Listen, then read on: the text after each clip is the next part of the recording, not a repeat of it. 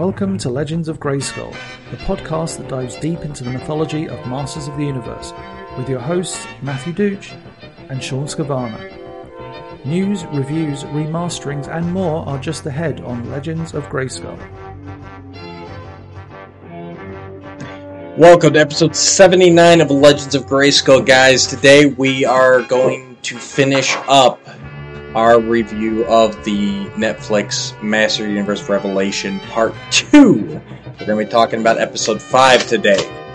We've already covered episodes 1 and 2 and episode 77, 3 and 4 and episode 78, and so today we're going to look at the final episode of this series. Now remember, make sure you watch the episode first, because we are not going to break it down beat by beat. We watched the episode, and now we're going to talk about it. So, and remember, all of these were recorded at the same time. We just broke it up to make it a little easier to enjoy in a podcast form. So, we're going to jump right back in here. Thanks for tuning in, guys, and enjoy.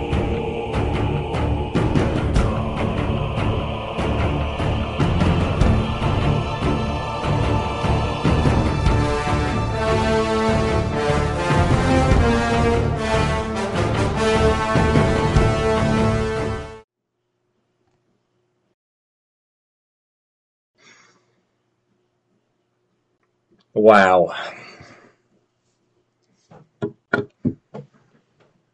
Whew.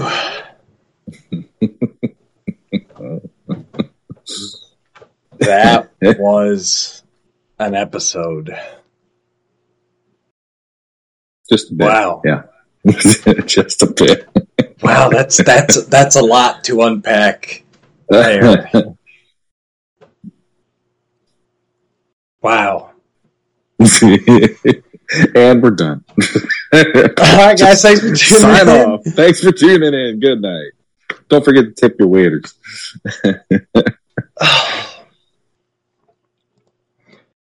Well, first off, let's start with the battle there, because you brought it up at the end of the episode 4 talk. And it really did seem like just about all of that battle was in the trailer. Mm-hmm. Which is interesting. But yeah, it pretty much went that way. Oh, there was I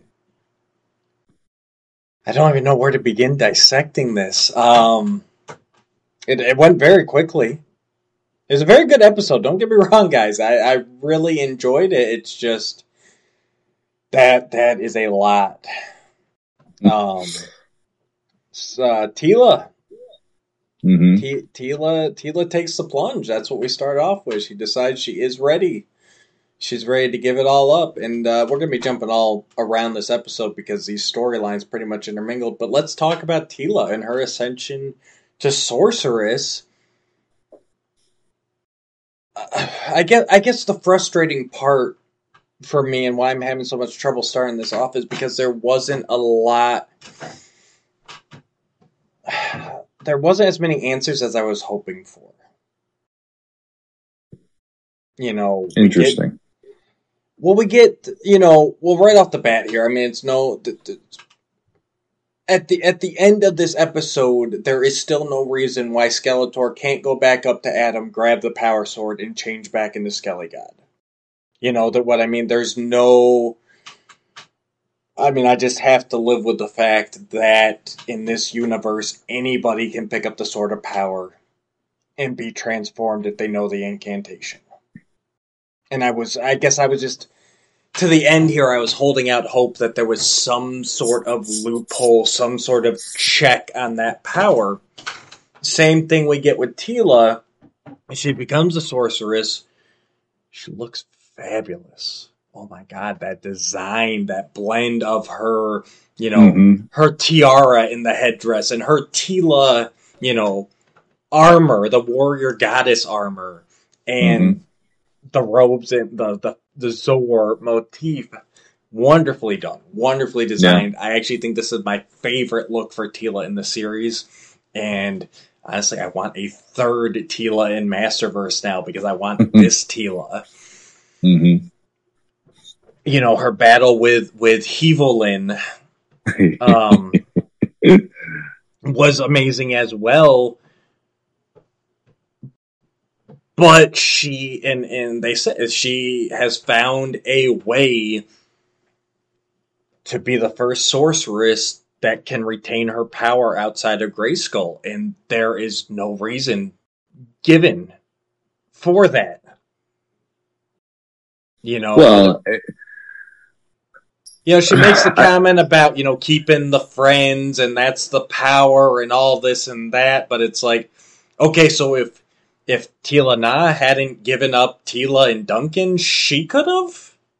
You know what I mean? Like, is it really that simple? Like, you just choose not to? Here's the thing about that when I saw the episode, I automatically knew that was how they're going to pull it. And it's not because I read any spoilers or I saw any videos. Yeah. It's the nature of the writing style of how this works in today's era, where it's we'll make it work within, here's the new version, but we're also going to make all this other stuff wrap into it, so then that way it isn't going to be as tethered the way that it was when we were kids. Because that was one of my biggest complaints about the Sorceress originally anyway, was it was, to me, she really was just like pointless at times because she couldn't go out and do much. She was just Zor all the time. And I always hated that from a personal standpoint. As a kid, I was like, if the Sorceress could go out and do things, I'd actually really enjoy watching an episode like that. Never, she'd go out every now and then, like on Teela's Quest and all that stuff. But it was never in a way where, like, 2000X was the closest that I could think of where we got to that, where she fought Provis. And, it's like, it's the have your cake and eat it too of storytelling, the way it's done nowadays. And the minute that it's like, okay, Teela's finally doing this, I'm like, there's no way she's going to be stuck in Grayskull forever. They're going to do it where she's going to say, this is how I'm doing it. And everybody's going to flinch and go, okay. And they just, they back away from her like this. And I wasn't surprised. And also the other thing, I want them to do it. I don't want Teela to be stuck in Grayskull. I want her to find a way to break the cycle. But give me a reason how she was able to. You know what I mean? Like that speech about, I'm not going to give up my life just to become Sorceress of Grayskull. To me, that's not the loophole that's needed. You know what I mean? That's that. So if any of the previous Sorceress Eyes had just said, hey, I'm not giving up my friends and family, then they could have done it too? Like, give me a reason why Teela's the special one. Give me a reason why she can break the cycle. I don't have a reason, but I just have it. Neither do they. Like, there is that deep down. It's just that's the way it works because there's always this tradition of we're breaking the cycle for the next generation because that's kind of the nature of the beast, and in our culture as well as in storytelling nowadays. And it's just, I guess that I just viewed it from hey, I figured that would happen. I was waiting for it, and it happened even in this one too, where she had that we have the power, and it's like this is going to be going forward. It's all going to be that, and honestly, it doesn't bother me because CGI He-Man already started the ball rolling with that, and I enjoy how that works. And she even says at the end, "No more secrets." So, who knows if we get a season 2? We might actually find out how she got the loophole to make that into her version of the Sorceress versus the traditional ones. Because it might be something, to me, it seems like something that Adam eventually would say. So how did you manage to do this? Because he does bring it up at the end. Yeah. Saying, so now you're a sorceress, but you can get out of Grayskull, so maybe you don't need me anymore and all that. And it could be interesting to examine it eventually. Yeah, for me personally, that was always kind of my thing with because if the sorceress has access to this power and she can leave Grayskull, then really, why do you need He-Man? To me, that was the whole point, that the sorceress was that last line of defense. Like, no, you're not going to be caught. Grayskull isn't going to be caught off guard because we're going to have a protector that's here. You know what I mean? Like, regardless, and we'll have the champion to help the planet, but at the end of the day, we need someone right here. Like, this power cannot just be left unattended, and that was kind of the whole thing with the elders, right? To me, it's okay. We cannot just leave this someone get. It's that early mini comic thing. Like, Skeletor can just break in because no one happens to be home at the moment. So. The other option with a story, though, is it could go that route where she learns this is why the sorceress was there all the time. Yeah. And so it's like you could either tell it from we're going to take a different perspective. Here's traveling sorceress, or here's, the homebound sorceress, and she's always there and tethered. And there is an element of Teela's character where, yes, she wants to do it on her own terms, and she is headstrong enough, but I'm always in that mentality of there is a certain amount of youth involved in that versus maturity involved in that. So having it where, she sees why that would be the case eventually, I think she would become her mother at some point down the line, after a couple years of realizing it might not be the best thing to leave Grayskull unattended for long periods if she goes on an adventure or something. So I agree completely with that. But I was not shocked for a second that the story went there for her, because she is Teela. Yeah, I would just like a little bit of explanation. Just give me a reason. But no, it was good. It was good to see her finally embrace her destiny. She got a nice fight scene. We saw her change into her Zor Falcon form. That was really nicely done. Other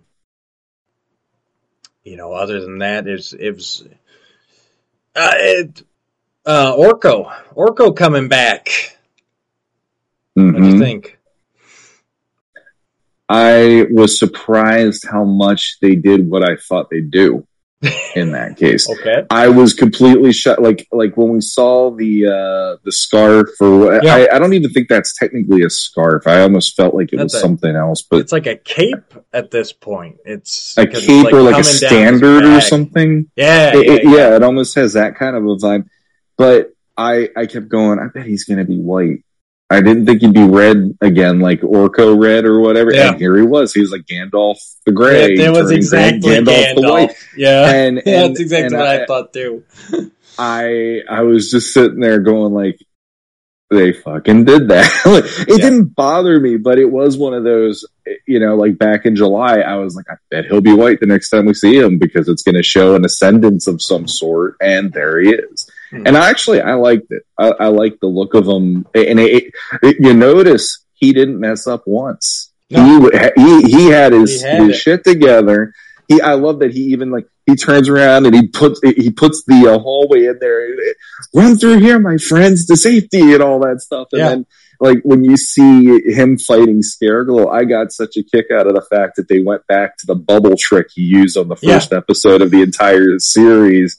And this time it was effective in that way. But I got to give it props though, because when I was a kid, one of my absolute favorite moments for Masters in general was still the 87 movie.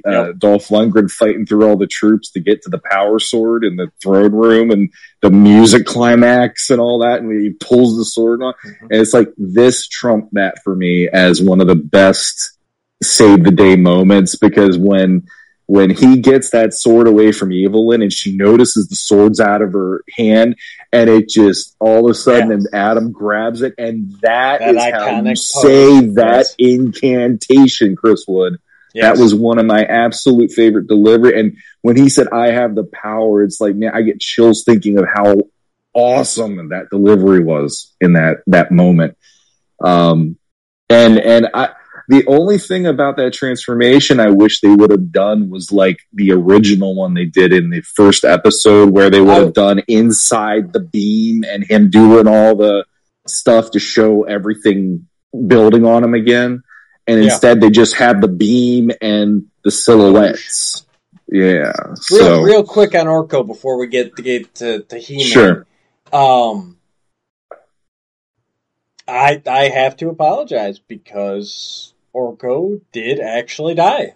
They did kill him. I really thought that they were gonna say he just teleported away, you know, the whole the banishment spell, but no, he confirmed he died, but he was stuck in Subternia, I guess, because of him dying down there.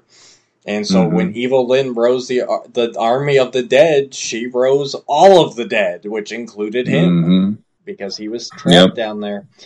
And I wondered what happened to Orko down there, because Scareglow is scared to shit of him. So I think it goes beyond even just the meeting that we saw, you know, when the whole team was down there. I think they've been battling since then.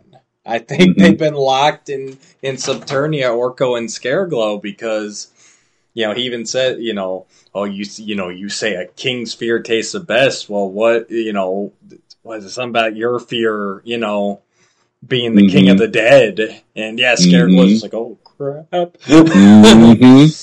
Yeah, I really dug that whole. Again, you know, I look at that and I think to myself, I would have never paired Orko versus Scareglow in my entire life if I had to put my figures together. And this show has completely made me rethink that being fun, you know. But yeah, I'll say it too. I do apologize. I thought the same thing. I thought he just did a teleportation spell and got them out of there. And I actually was thrown back too, going like, they killed him? That sucks, you know? And then now it's like, well, I guess he's not dead, you know, obviously from how it ends, but there is that like, man, you know, there is a part of me now looking at Kevin Smith going, dude, you're just wiping the board for some of these characters. That's not cool, but we'll come back to that at the end. But yeah, so I thought it was fitting that Orko was the one who gets the sword back for Adam. Agreed. That is pure filmation. That's pure vintage. That is. Look what I found. You know, well, 2000X even 2000X really went there with him being one of the original secret keepers. You know, he was that guy, and for him to be like, "Here you go, Adam." You know, it's like, yeah. This is home.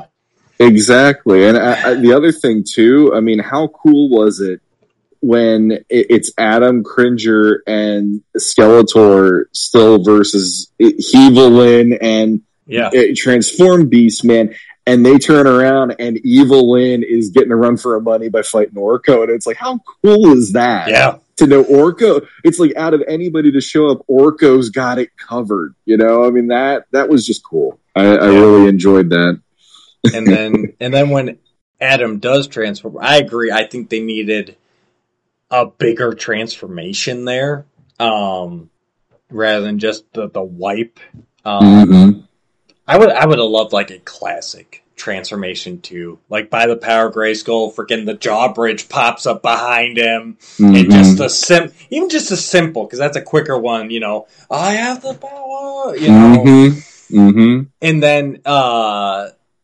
and then even doing the old him pointing the sword at Battlecat and, you know, transforming him, and they still could have done what they wanted to, because I was taken by shock when He-Man also transformed Skeletor back into Skelegod.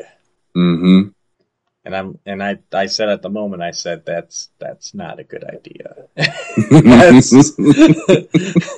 Well, I like that he was even like, why did you do that to me? I wanted you to see what it's like to save the universe. I was like, you're gonna regret this in about another 5 minutes, probably. Right. But yeah, that was a surprise to see He-Man, Battle Cat, and Skelly God. But again, great fight scene. All of them versus Battle Dog and Evelyn. You know, that's that was a good scene. And I like that Skeletor did you know, he did fight the good fight there. He got right with He-Man, and you know, and they gave it to Evelyn. So, and you know, ending when that's when, you know, Sorceress Teela showed up, and her and Evelyn took their fight, and then once they're out of the picture, it's like then Skeletor's basically just like, well, all right, I guess I kill He-Man now. So yeah, it's the old curse you and your sudden but inevitable betrayal. Yeah, exactly. And I really, first off, I liked Evelyn doing the whole, well, I can win this because I can leave, you can't, and then boom, she's through the roof. Yeah. And I like that Teela has proven, this isn't the same game. Right. And then on top of that, I love how like the lights are out in Grayskull, so it's very moody, and the atmosphere is dark, but you still see Skeletor and the glowing bits of him in that sequence. There's something about that I just enjoy how subdued the lighting is, but you still see him standing out against that darkness. And then plus on top of that, let this be our final battle and all that. And so, which I think he said at least twice in this series now. I think didn't he say it actually in the first episode of the first part too? I thought the very first episode he said it too. Yeah, I thought so too. Like, all right, Skeletor, you're being a little melodramatic now. Like we've had a few final battles now. Like, let's take it. Which down final battle is this? 52? Right, let's take it down a notch there, Queen. All right. Skelly. He's very optimistic. He's like, yes, if I say this will be our final battle, then I will win, and this will be our final battle. But because I'm good enough, I'm strong enough, and gosh darn it, He-Man hates me. He-Man hates me. Yes. And we get the reinforcement. Ram Man shot out of the Talon Fighter cannon. That was surprising. Yeah. I never would have pictured, or at least not pictured, but heard Danny Trejo as the voice of Ram Man until I heard it on here. Definitely a casting that was. He was completely out of left field, but when I heard it in the show, I'm like, it actually doesn't sound bad. Because I kind of liked that they didn't go, "Duh," and all that, because that was always, even as a kid, I didn't like it. It made the character just blah to me. But he does have this kind of like twinkle in his eye when he talks to He-Man in that moment. Your mom's looking for you and all that stuff. Yeah. And mom's worried about you. Yeah, your mom's. But I animation wise, I actually really enjoyed the way that they did the effect on his legs. The springs, because the springs. Yeah, it's like you see the air coming out, like the pistons working to get his legs to launch him out of there. I thought that was pretty sweet. Yeah. So. And that led right into my favorite, hands down, favorite battle shot of this series, with He-Man just tearing ass through all those shadow beasts and winged creatures, and you've got all those camera spins and him jumping and leaping and running and flying and floating and landing on the windshield of the Talon Fighter, and like, I love that moment. I absolutely Hi, Mom, can you get me down to the ground to salt and be home for dinner? I normally hate that, but the way they did it here made me just go, that's fun. I like that. It gave you that chuckle, and it in the middle of everything, everything's gone to shit. The planet almost died, all this, but now it's like, okay, Adam's got the sword. He's He-Man. Mm-hmm. We can win this. Mm-hmm. That's what that point was for me. It was like, okay, guys, we've got this. We're back. Yep. We're equipping. We're having fun. Mm-hmm. We're not, yes, there's a lot of enemies. yes, we're seemingly outnumbered, but we're not. You know, it doesn't. Yeah. I think all of the heroic warriors felt that at that moment. It's like, you know, we've got our He-Man. You know, and they when he lands on the ground, they even say that He-Man, the cavalry's here. We've got this. You know, the royal guards rally around him. We get the great line from the trailer. You know, he leads them into battle, and like I said, just all the animation, the camera angles, and you watch He-Man during that battle, and he's got like we saw way back in episode 1, part 1. He's got that smirk, that glint, that I'm just a kid having fun out here. Like, this is war, but hey, I'm He-Man. Don't worry, guys. We got this. Well, when Ram Man gives him the hoverboard, and he's flying off on that, when he flies by the camera, you hear him actually laughing a little bit. Yeah, it's like he's back into the groove. He's going to have a good time. We're good. And I got my power sword. We're good. Exactly, and it made me chuckle. Just hearing him chuckle, and it's like that little kid in me was just like, oh, just like Gorka said, oh, are you in trouble now? You know, right? And the other thing about that sequence, when I was a kid, Filmation kind of paled to me after a certain point, because like when I saw the intro to Thundercats, that was kinetic. That I was like, why can't we do this with He-Man? And when he does that landing and he goes head to head against all the Shadow Beasts, you can't tell me that wasn't the Thundercats intro. Right. They literally just like ripped that from Thundercats. It's like, you know, you're Chitara, you're Panthro, you're Tigra, you're everybody. You're just going to do everything. And even Battle Cat showing up and ripping into the freaking chest of one of the Shadow Beasts. It's like, have you ever thought you'd see the day that you'd see something like that? Probably not. That's crazy. Yeah, and you know, like we saw in the trailer, but it was still great. You know, He-Man and Battle Cat launching into the air and slicing that dragon down, and as he does the swipe of the sword, it does the H green wipe. You know, like the old Filmation He-Man. You know, like that. And the badass He-Man lands on the ground and the dragon just explodes behind him. Like, goes right in that meme of you know, people standing in front of cool shit that they destroyed. You know what I mean? Like, exactly. And the For Eternia battle cry, and then what I love is in that moment with the dragon, you see the He-Man H come up, but you hear the wet sounds, knowing that he just slayed that thing. Right. You just hear this kind of noise. Yep. And it's like, oh, that thing is dead. That's all there is to it. Oh my god, so good. So I'm gonna have to rewatch just that battle sequence. It's worth it. That was a work of art. Absolutely. Fighty is definitely in Powerhouse's wheelhouse after that sequence for me. Like I said, this whole second batch, the animation just got to the next level. Like, the first half was good. This animation is great. I mean, they really are feeling these characters by the end of it. Everyone got some good moments. Andra had some good moments. Duncan, King Randor, like everybody held their own. Andra did Iron Man 2. She had that moment where she used both of them and she just spun around really fast, like in Iron Man 2, where he does that. And he's like, I should have led with that. Yeah, it's kind of a one and done move, you know, and all that at the end when they're fighting in the kill box at the fair. And when she did that, I'm like, 2 once, and that was one too many. So. Well, when they did that, I'm like, they just took that right out of Iron Man 2. I mean, it worked, and I like that Randor looks at her and he's like, she was a good hire. Yeah. That was good. Good. Oh my god, that was great. Yeah, and then Man-at-Arms doing the mace thing. I got everything I need. He just took his mace and walks off and just started beating the crap out of things.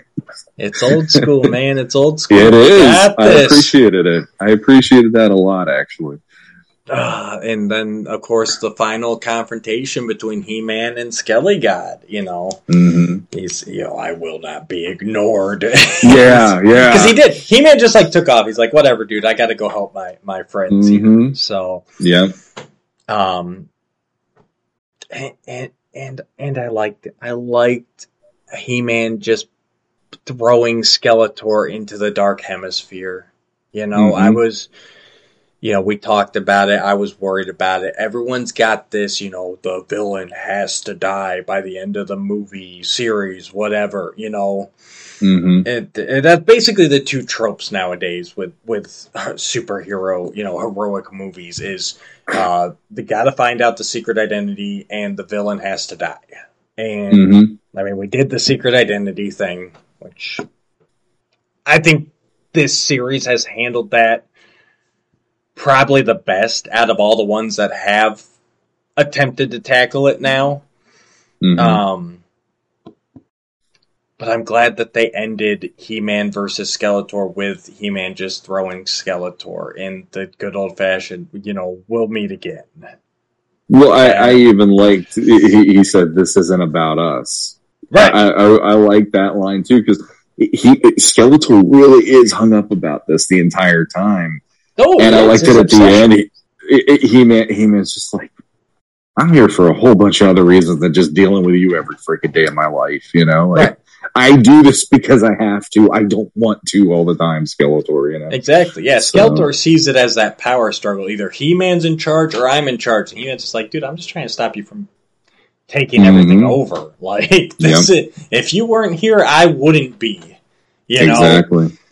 Whereas on the opposite side, if He-Man wasn't there, Skeletor would absolutely be there, controlling everything. So, yeah. No, I like that. I like that they resisted that, because I'm sure that was a temptation. I'm sure there's a draft somewhere where Skeletor dies, and I'm glad that they didn't go there. Me too.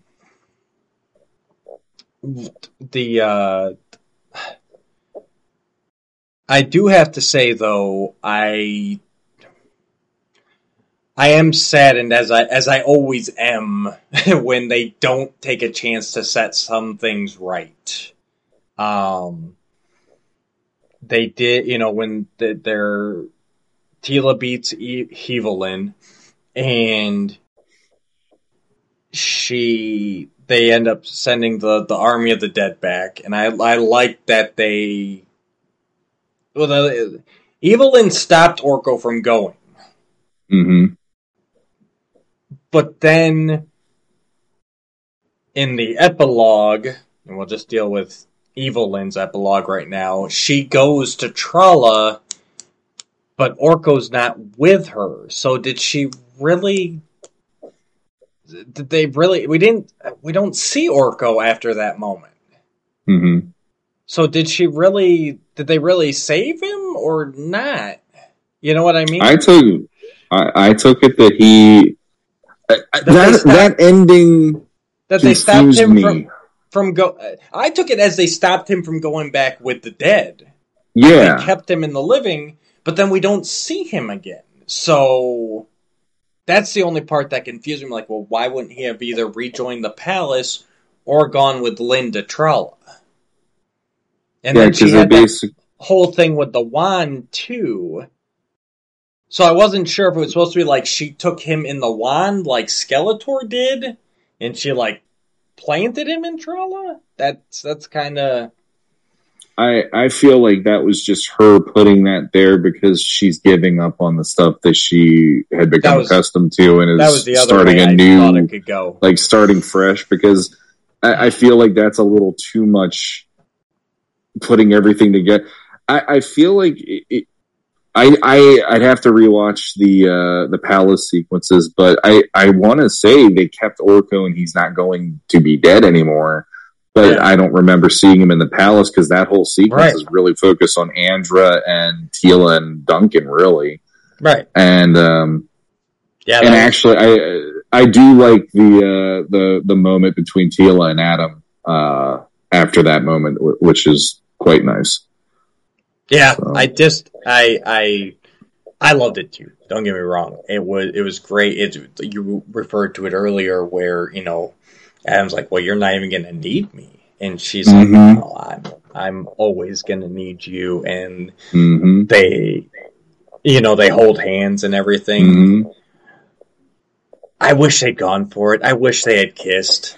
I can't believe they got that close and they didn't go for it. I agree to an extent, but here's the thing. I feel like it's a step in that direction more than it's ever been. Yeah. Because Teela always saw Adam a certain way until now. Right. And that moment, I absolutely love that moment where he's like, I am Adam, Prince of Eternia. Right. And my hero. Right. The thing about that I love is Teela wouldn't have done that until this story. Right. And so she's seeing him in a whole new way, and it does open that door that the romantic angle now, she's going to see it's always been Adam. She's transplanting in her head, transposing. It's not He-Man, it's Adam, really. And I think it's going to lead to that if they do a second season finally.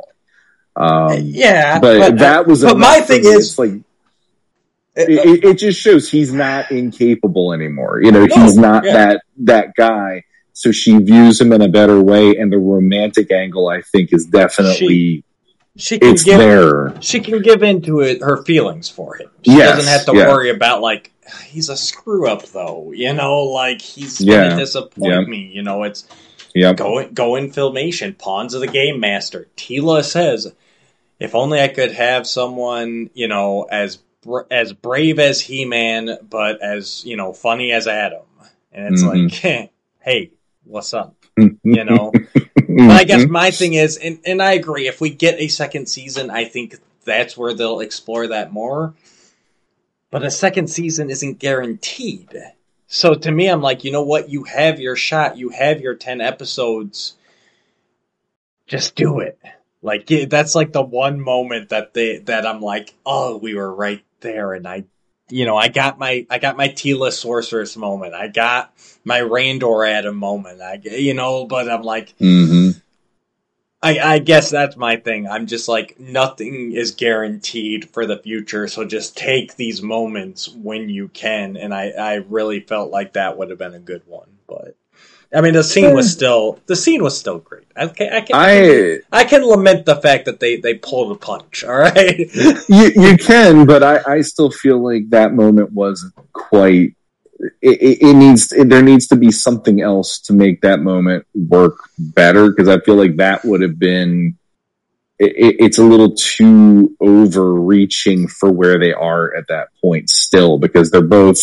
He's acclimating to being alive again after X amount of years, and his whole family situation getting sorted. They're bringing back Orko from the dead, which, thanks Kevin Smith. Now that I know that you did that, that's ruffling the feathers as much as Fisto. And she's acclimating to all the stuff she's going through and all that. So there is that element of I'm actually excited if there's more after this to see what they do with their relationship, because typically she'd be one of his first people to be right there with him if he had an adventure. So here we have her now that she's just as capable and powered as him in some ways, because she's going toe to toe with Evil-Lyn, as we've seen, and she was holding her own for quite a lot of it. So it's like, okay, you know, it's like, you want to talk power couple? There you go. You got your power couple, and let's watch them go into it. And then maybe within that whole story, you'll end up getting your payoff that way, because you got to leave somebody wanting more. You know, I mean, in your case, that's definitely what you're wanting more of. There you go. And if that happens, I'll be ecstatic, and I'll say, forget what I said here. But if we never get anything beyond that point, I'll be like, guys, you were right there. So, but what I was going into was, so we fixed Orko, we got to a good spot with them. But, you know, Preternia, you know, Fisto and Clamp Champ, even just the idea of their souls. I mean, what happened to them? What, you know, that's one where I really think that they should have taken a beat to right that wrong. You know, because as it stands now, there's no reward for a good life lived. You know, See, I'm the other shoe. I actually like that is a dangling thread now because, again, that at least has a little bit of something going forward to go, well, how do you handle that? How do you handle the fact that there is a heaven and it burned to the ground? Yeah. Is that something that Teela can fix? Or if she can't fix it, since, being the sorceress, maybe they go on a quest to try and get Clamp Champ and Fisto back. And, it's the whole trying to restore that, as in Preternia or something. Granted, that to me is almost the similar quest as what we just went on. I hope they don't do it in the same fashion. But that was definitely so what happens with that? Are we completely done with King Grayskull? Is Wundar and Vikor they're gone? All that, Mossman. I mean, all Moss of them. Man, exactly. And like I said, all the champions from here on out are just dirt. They just, I mean, that's, I don't know, just kind of a somber thing to end on. And yeah, they could go on a quest later to try and fix that, but I also don't see that fitting in nicely anywhere. No. Unless you just do a whole series dedicated to that, but then it's like you said, it's lather, rinse, repeat. We're going on a quest to restore something. We just did that. To me, I think it would have been better just as, like, for Evil-Lyn, like, as she's powering down to, like, her last thing is to undo what she did. Like, to really repent. Yeah. Because that's another thing, really, with Evil-Lyn. Hers was probably the epilogue I'm most upset about. I'm like, so after all the shit she did, they just let her walk? Mm-hmm.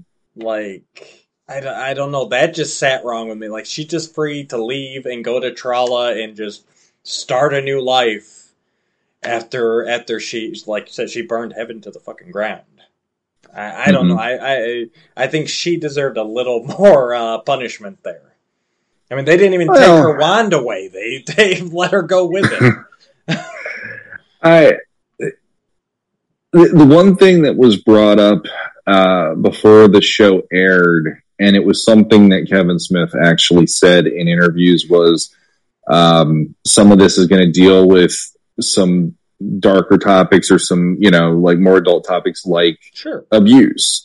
And it was something that turned into fodder for the clickbait people, but it really was. It was something that was brought up, and I actually thought it was well done the way they did it, because Evil-Lyn throughout the second part of this series, and even the first part for somewhat, but they really put it under the microscope in some ways, and they examined it a lot with Man-at-Arms and Beast-Man, and they kept on doing the whole, people are laughing at you. You think you're powerful, but really, we feel bad for you.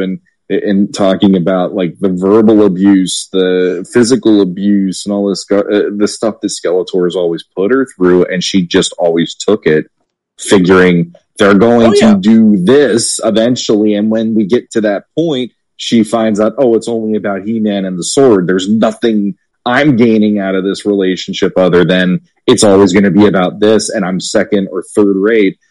And I feel like them addressing that in this almost I hate to say, but it almost gives her the get out of jail free card in some respects, because you could burn heaven down and that doesn't affect real live people, versus it affects dead people who are dead and just dying a second time.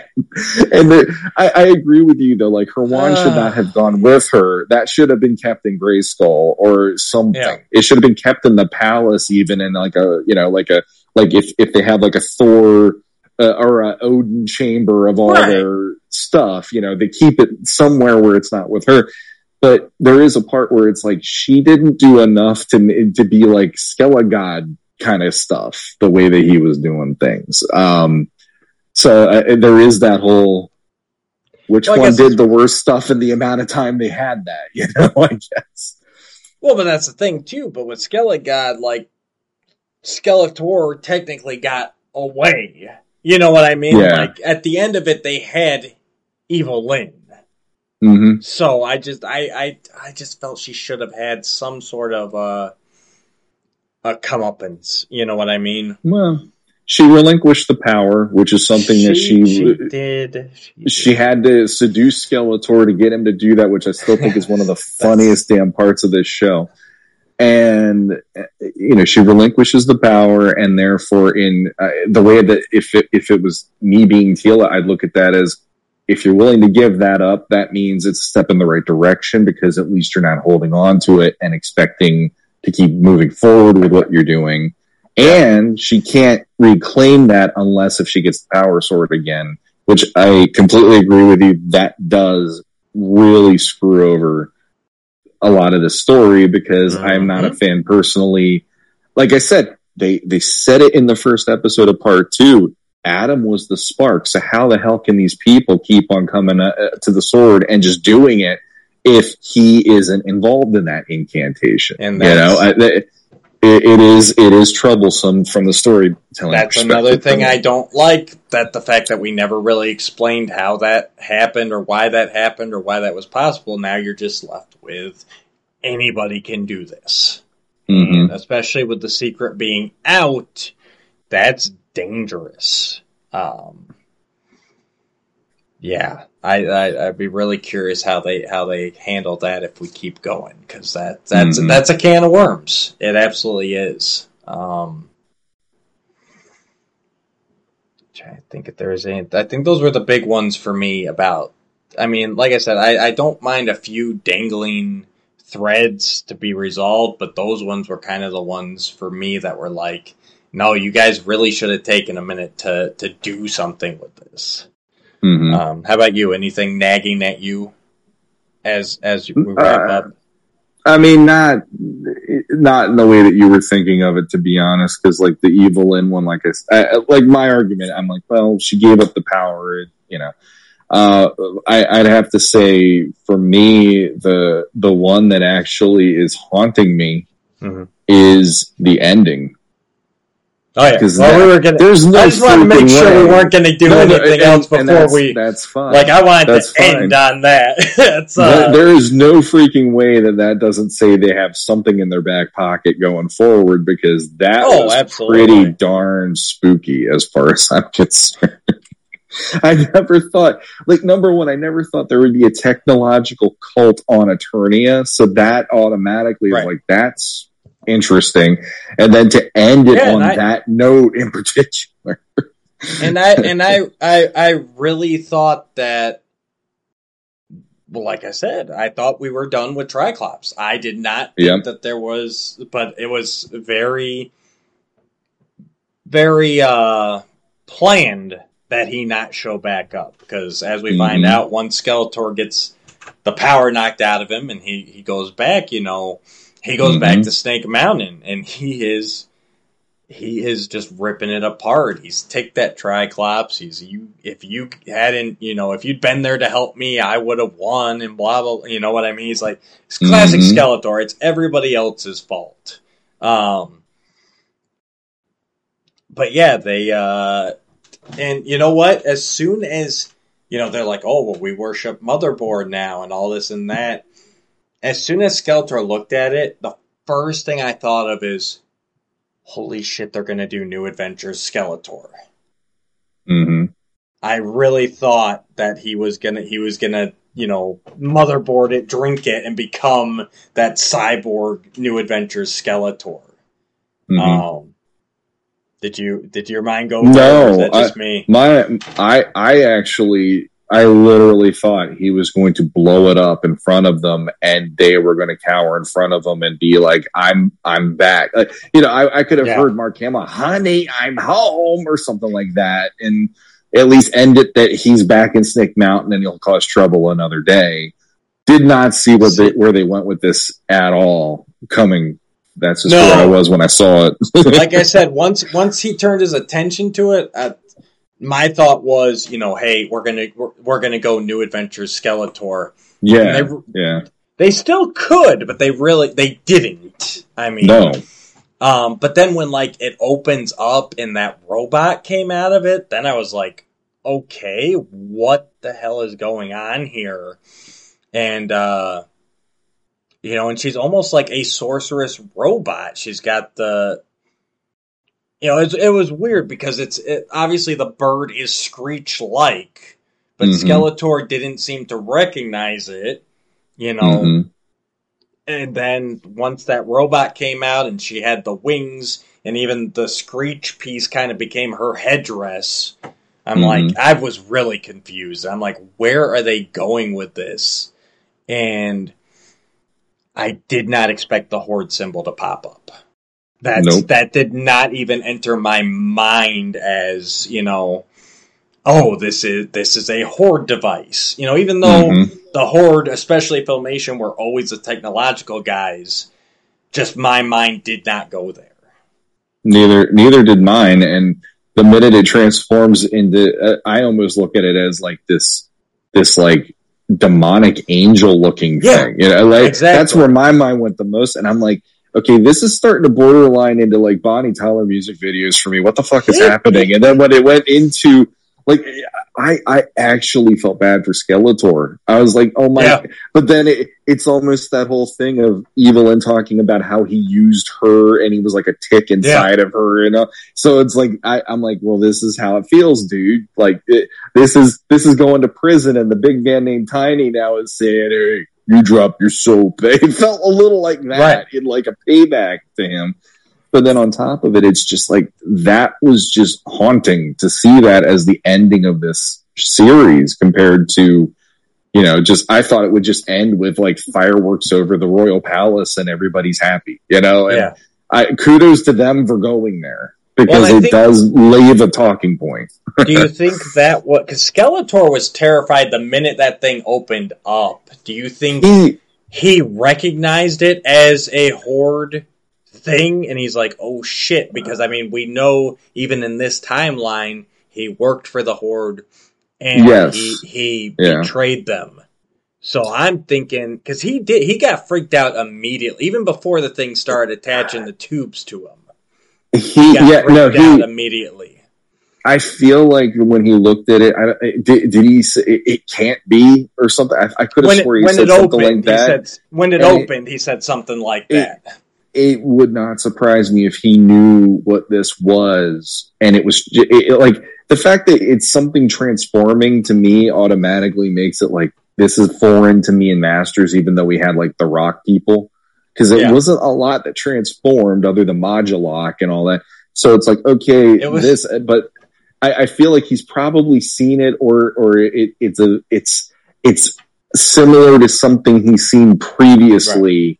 Right. And now it's like, oh, it was crap. The Horde when it opened. So yeah, and that's going to be interesting to me because that's like, okay, if that's something we've never seen before, but it's apparently a Horde thing, what are they going to throw at us that we aren't going to know about? That's this version of the Horde going into possible season 2. So this version of the Horde is obviously going to follow in Filmation's footsteps. They're going to be technological.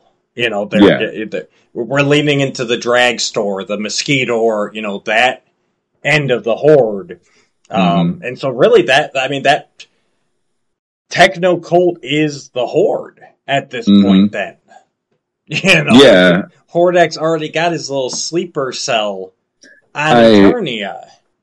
I like that quite a lot. It's got this kind of like bioterror vibe about it. Like, obviously it's not biological, but the techno terror vibe of it that's biological at the same time. Cause that was one of those stories. Exactly. And it's like, okay, that's another neat little nod to, the past of Masters, but it also is like, that's pretty nuts, and that's how they're probably circumventing, because it was like Mantenna and Leech. Are those like Filmation things where they're not going to be able to touch them? Oh no, they can. As long as there's a toy, they're fine.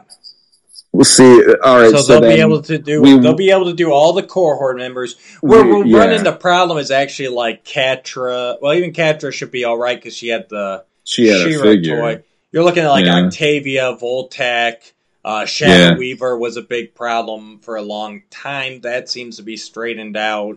But the Filmation only characters. Yeah.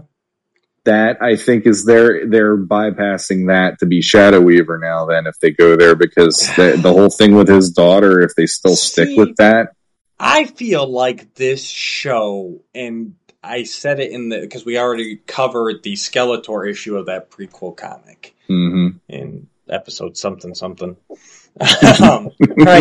in the 60s somewhere. Something dark side, something. Yeah. But I said to me, and I'm holding to it, once Skeletor has the power, if the first thing he doesn't do is resurrect his dead wife, then that whole backstory is bullshit. And the first thing Skeletor did when he got the power was look into the universe and try and kill He-Man. Okay, if you're really after this power, because that was the whole thing, right? He's after his power because he just wants to bring his family back and blah, blah, blah. Yeah. And, dude, you had that power for days and you didn't even make an attempt. So I'm saying that whole backstory, and not necessarily the whole, because I even said then, there's probably bits of truth in there. But that I'm doing it for my dead wife, bullshit. Yeah, and that automatically makes me want to just throw that comic out the window, because that literally felt like, why did they even bother with that? The only reason I could see it being something now is if it comes into play that way, where then he finds out, oh, now his daughter is the right hand of Hordak, and she's like the new Shadow Weaver, even though they can't use the name probably. And even then it's, okay, I said it when, we found, when Evil Lyn first became Hevelyn. It's like, okay, the Orlacs came from Primaria because Hevelyn destroyed their world and he was trying to warn them, but then she never does. The only thing she destroys is Preternia. Yep. So, well, like, what are we doing here? Is he from an alternate reality? Like, it's just one of those, it's just like it just muddies it. Yeah, because again, it's one of those things there's no clear answer to. This is why, and I'm not trying to I'm not trying to belittle anybody who worked on the comic books at all, because there are definitely contributions to it that I like. I still enjoy Mindy Lee's art, for instance. Oh, absolutely. But this is part of why, when it comes to Masters of the Universe in comic form, I'm typically not as excited to read it as I would if it was something else, because I always feel like just when I almost think it's going to work or they're going to get it, it doesn't reach the level that it's like, just give it that extra little nudge to get it up there, and it never manages to do it. And this is another case in point of that. And it really is. It makes me just sit there and go, why did I read these? Because there's very little that tied into that. And the stuff that did was stuff that even my wife tonight was like, did I hear you guys talking about cannibalism? I go, yeah, it makes no sense in Masters of the Universe. I don't know why they went there. But that's the stuff that stuck. Yeah. And the stuff that actually made sense, that I was like hoping to see payoff, nothing was covered. It felt like that was an afterthought of a storyline. It didn't gel. It didn't connect. No. It raises more questions about how they fit together than it does supplement the story, which is what it should have done. Agreed. Yeah. So that was kind of disappointing. And don't get me wrong, the episode was great. I can't stress that enough. I know we're getting bogged down here towards the end. Yeah. But the episode was great. That teaser for the Horde, and I still believe, because it ends with Skeletor being pumped full of the motherboard technovirus. And I really do believe that if we see a season 2 and they explore this, that we will be seeing a cyborg New Adventures-esque Skeletor. I mean, I just think that you're making Skeletor technological. That's where you go with it, in my opinion. Real quick, I did pull it up on my phone. It probably won't show up, but Orko is nope, it started playing again. Orko is standing in the crowd shot. You can see him at the Royal Palace. Okay. There you go. There we go. So he is alive still. He is. He's standing up towards the foreground. I actually picked up better over here. He's on the side of the viewer, or on the attendant. I don't know. He's on the side of the guests rather than on the side of the royal family, but he is floating. Mm-hmm. So, my apologies. Orko is there. I just missed him the first go with those new white robes in the palace throne room being predominantly white. So, yeah, that was a good episode. That was good. I love that Teela design. I keep going back to Sorceress Teela. God, she is a beautiful design, and I want to see more. I want to see more. I want to see new Adventures Skeletor pop up. I want to see the Horde come. I want to see He-Man and Sorceress Teela really go to town on some enemies, like because that is one thing they did do the final hour, it's do or die. Oh, there's Sorceress Teela. All right, we got this. So same with He-Man, really. Although I didn't, with Adam being there throughout these 5 episodes, to me that is He-Man. So I didn't feel that absence as I did during the first 5. You know what I mean? But yeah, overall, it was a great wrap up to me. It makes me still sad that Netflix decided to do part 1, part 2, because if they would have just done this one-stop shop, I don't think many people would have had much to say. I've seen, I haven't seen anybody really say that the part 2 underwhelmed them or didn't work for them. I've seen a lot of people really, really enjoying this today out of the posts I've seen so far. And I would have lost my mind watching the last 5 episodes of this in July with my kids. I would. Wow. I mean, just to see Adam get the sword back after all the stuff, that whole and arc. You get that transformation. I would. My kids would have lost their minds watching it with me. And no, it definitely. Are you tempted to go back and watch it all the way through now? 1 through 10? I'm debating doing it, but I don't see my kids doing it. Like tonight they didn't even get through the last 2 episodes, so I was like, all right, I'll just do them myself. It's no problem. No, I'm just curious, because I know you didn't revisit them before we started. But I really think, having watched the others, yesterday and then this morning, it really, you really get the feel for that full arc, I guess. I guess is what I'm saying.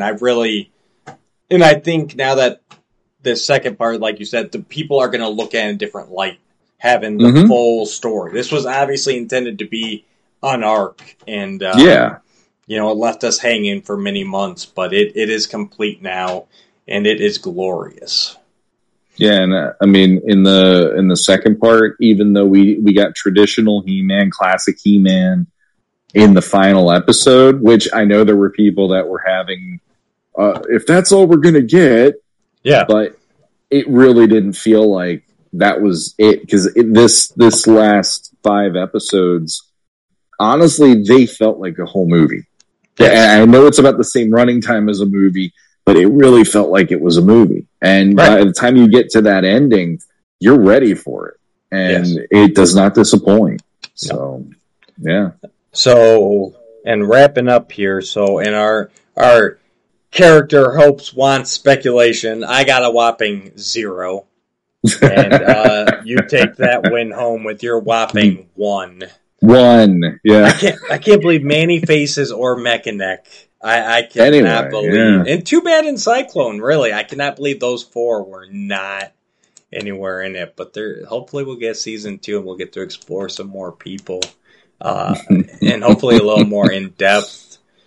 Real quick here, because it was fun last time. So, out of the 5 episodes, if you want to do a complete ranking, go for it. Or if nothing else, what was your favorite out of these 5 episodes? I would say my favorite's the 5th one. because that fight is everything I've always wanted to see in Masters. So yeah, number 5, got to be my favorite. Yeah, I think it's got to be for me too. It's just all the payoffs, Adam getting the sword back, Orko, Tila. Yeah, yeah. I've got to agree. And I put that as my favorite of the entire show to date as well. Like, yeah. Like first episode, I still like that for the feeling of the vintage. And I do love the freaking Savage He-Man episode. That was so fun. Yep. So. Oh, what a great series. What a great end.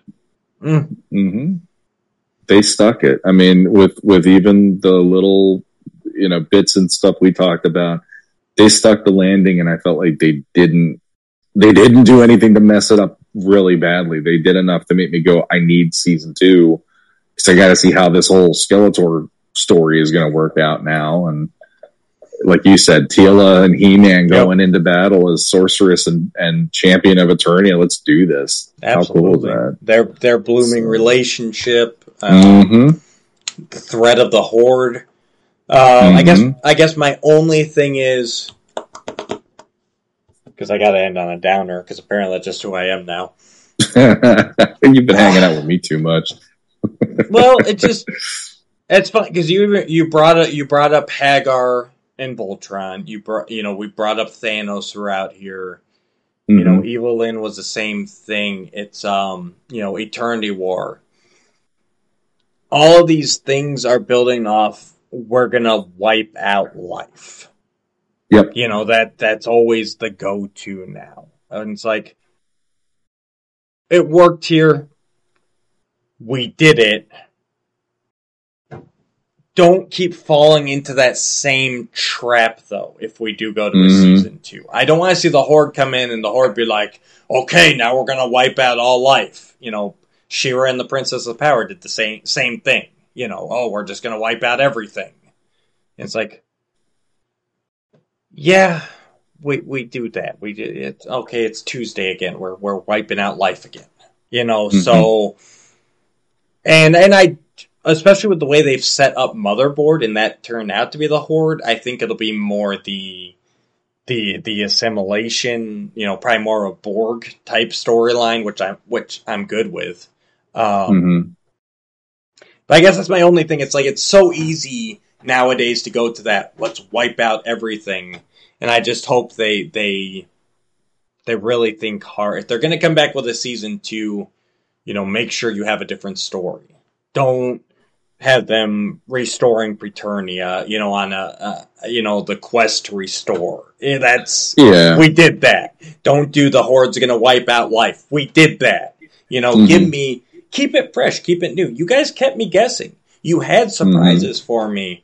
And I really enjoyed that and appreciated that. And I would love to thank everybody who worked on this show for delivering an amazing experience, from the voice actors to the writers to the directors to the producers, to Netflix for putting it out. But just careful, guys, because it's easy to fall into these same cycles.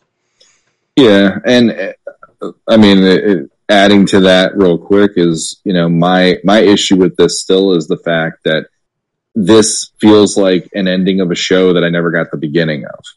Yeah. So I almost feel like, going forward, I'm willing to accept that, but I also, you got to stick to the rules you created here. You maybe have to explain some of the rules a little bit better that you created.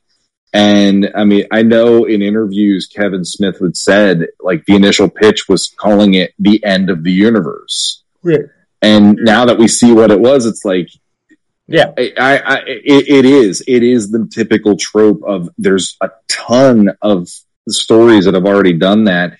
In the case of Masters, I feel like you have to go there eventually because it's Masters of the Universe, but they've gone there. Let's do some other stuff now. Like, I completely agree with that, because it's been done to death after 20 years of storytelling the way we've been having it. Right. I love it. All right, guys. Thanks for tuning in with us. Thanks for going on this journey. It's been a great epic. I can't wait to watch the whole series again, honestly, and see what I missed the first time around and appreciate it more. I mean, that's the other thing that hit me watching the first 5 again. Every time I watch them, I enjoy them more. Even the episodes that I thought were slow at first, they're better on rewatch. So, and now with the whole series done, I really think the saga holds up. So, thanks for tuning in with us, guys. If you like what we're doing here, please support us by subscribing to the channel.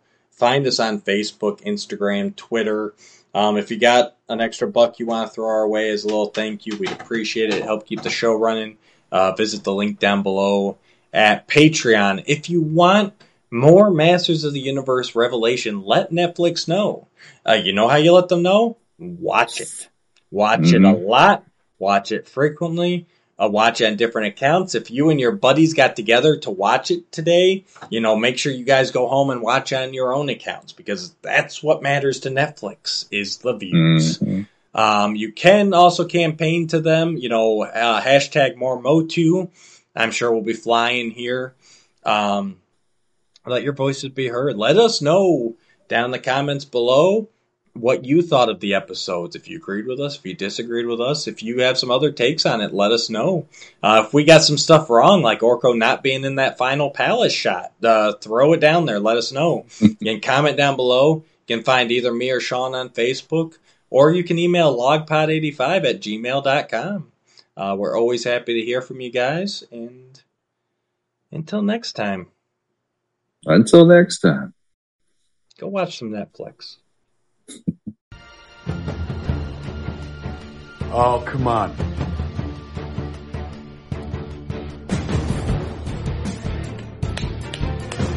Rock!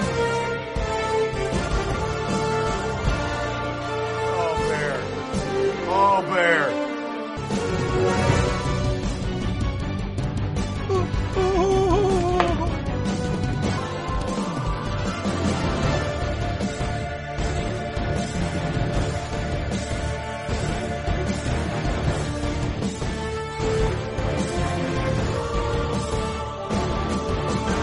Oh!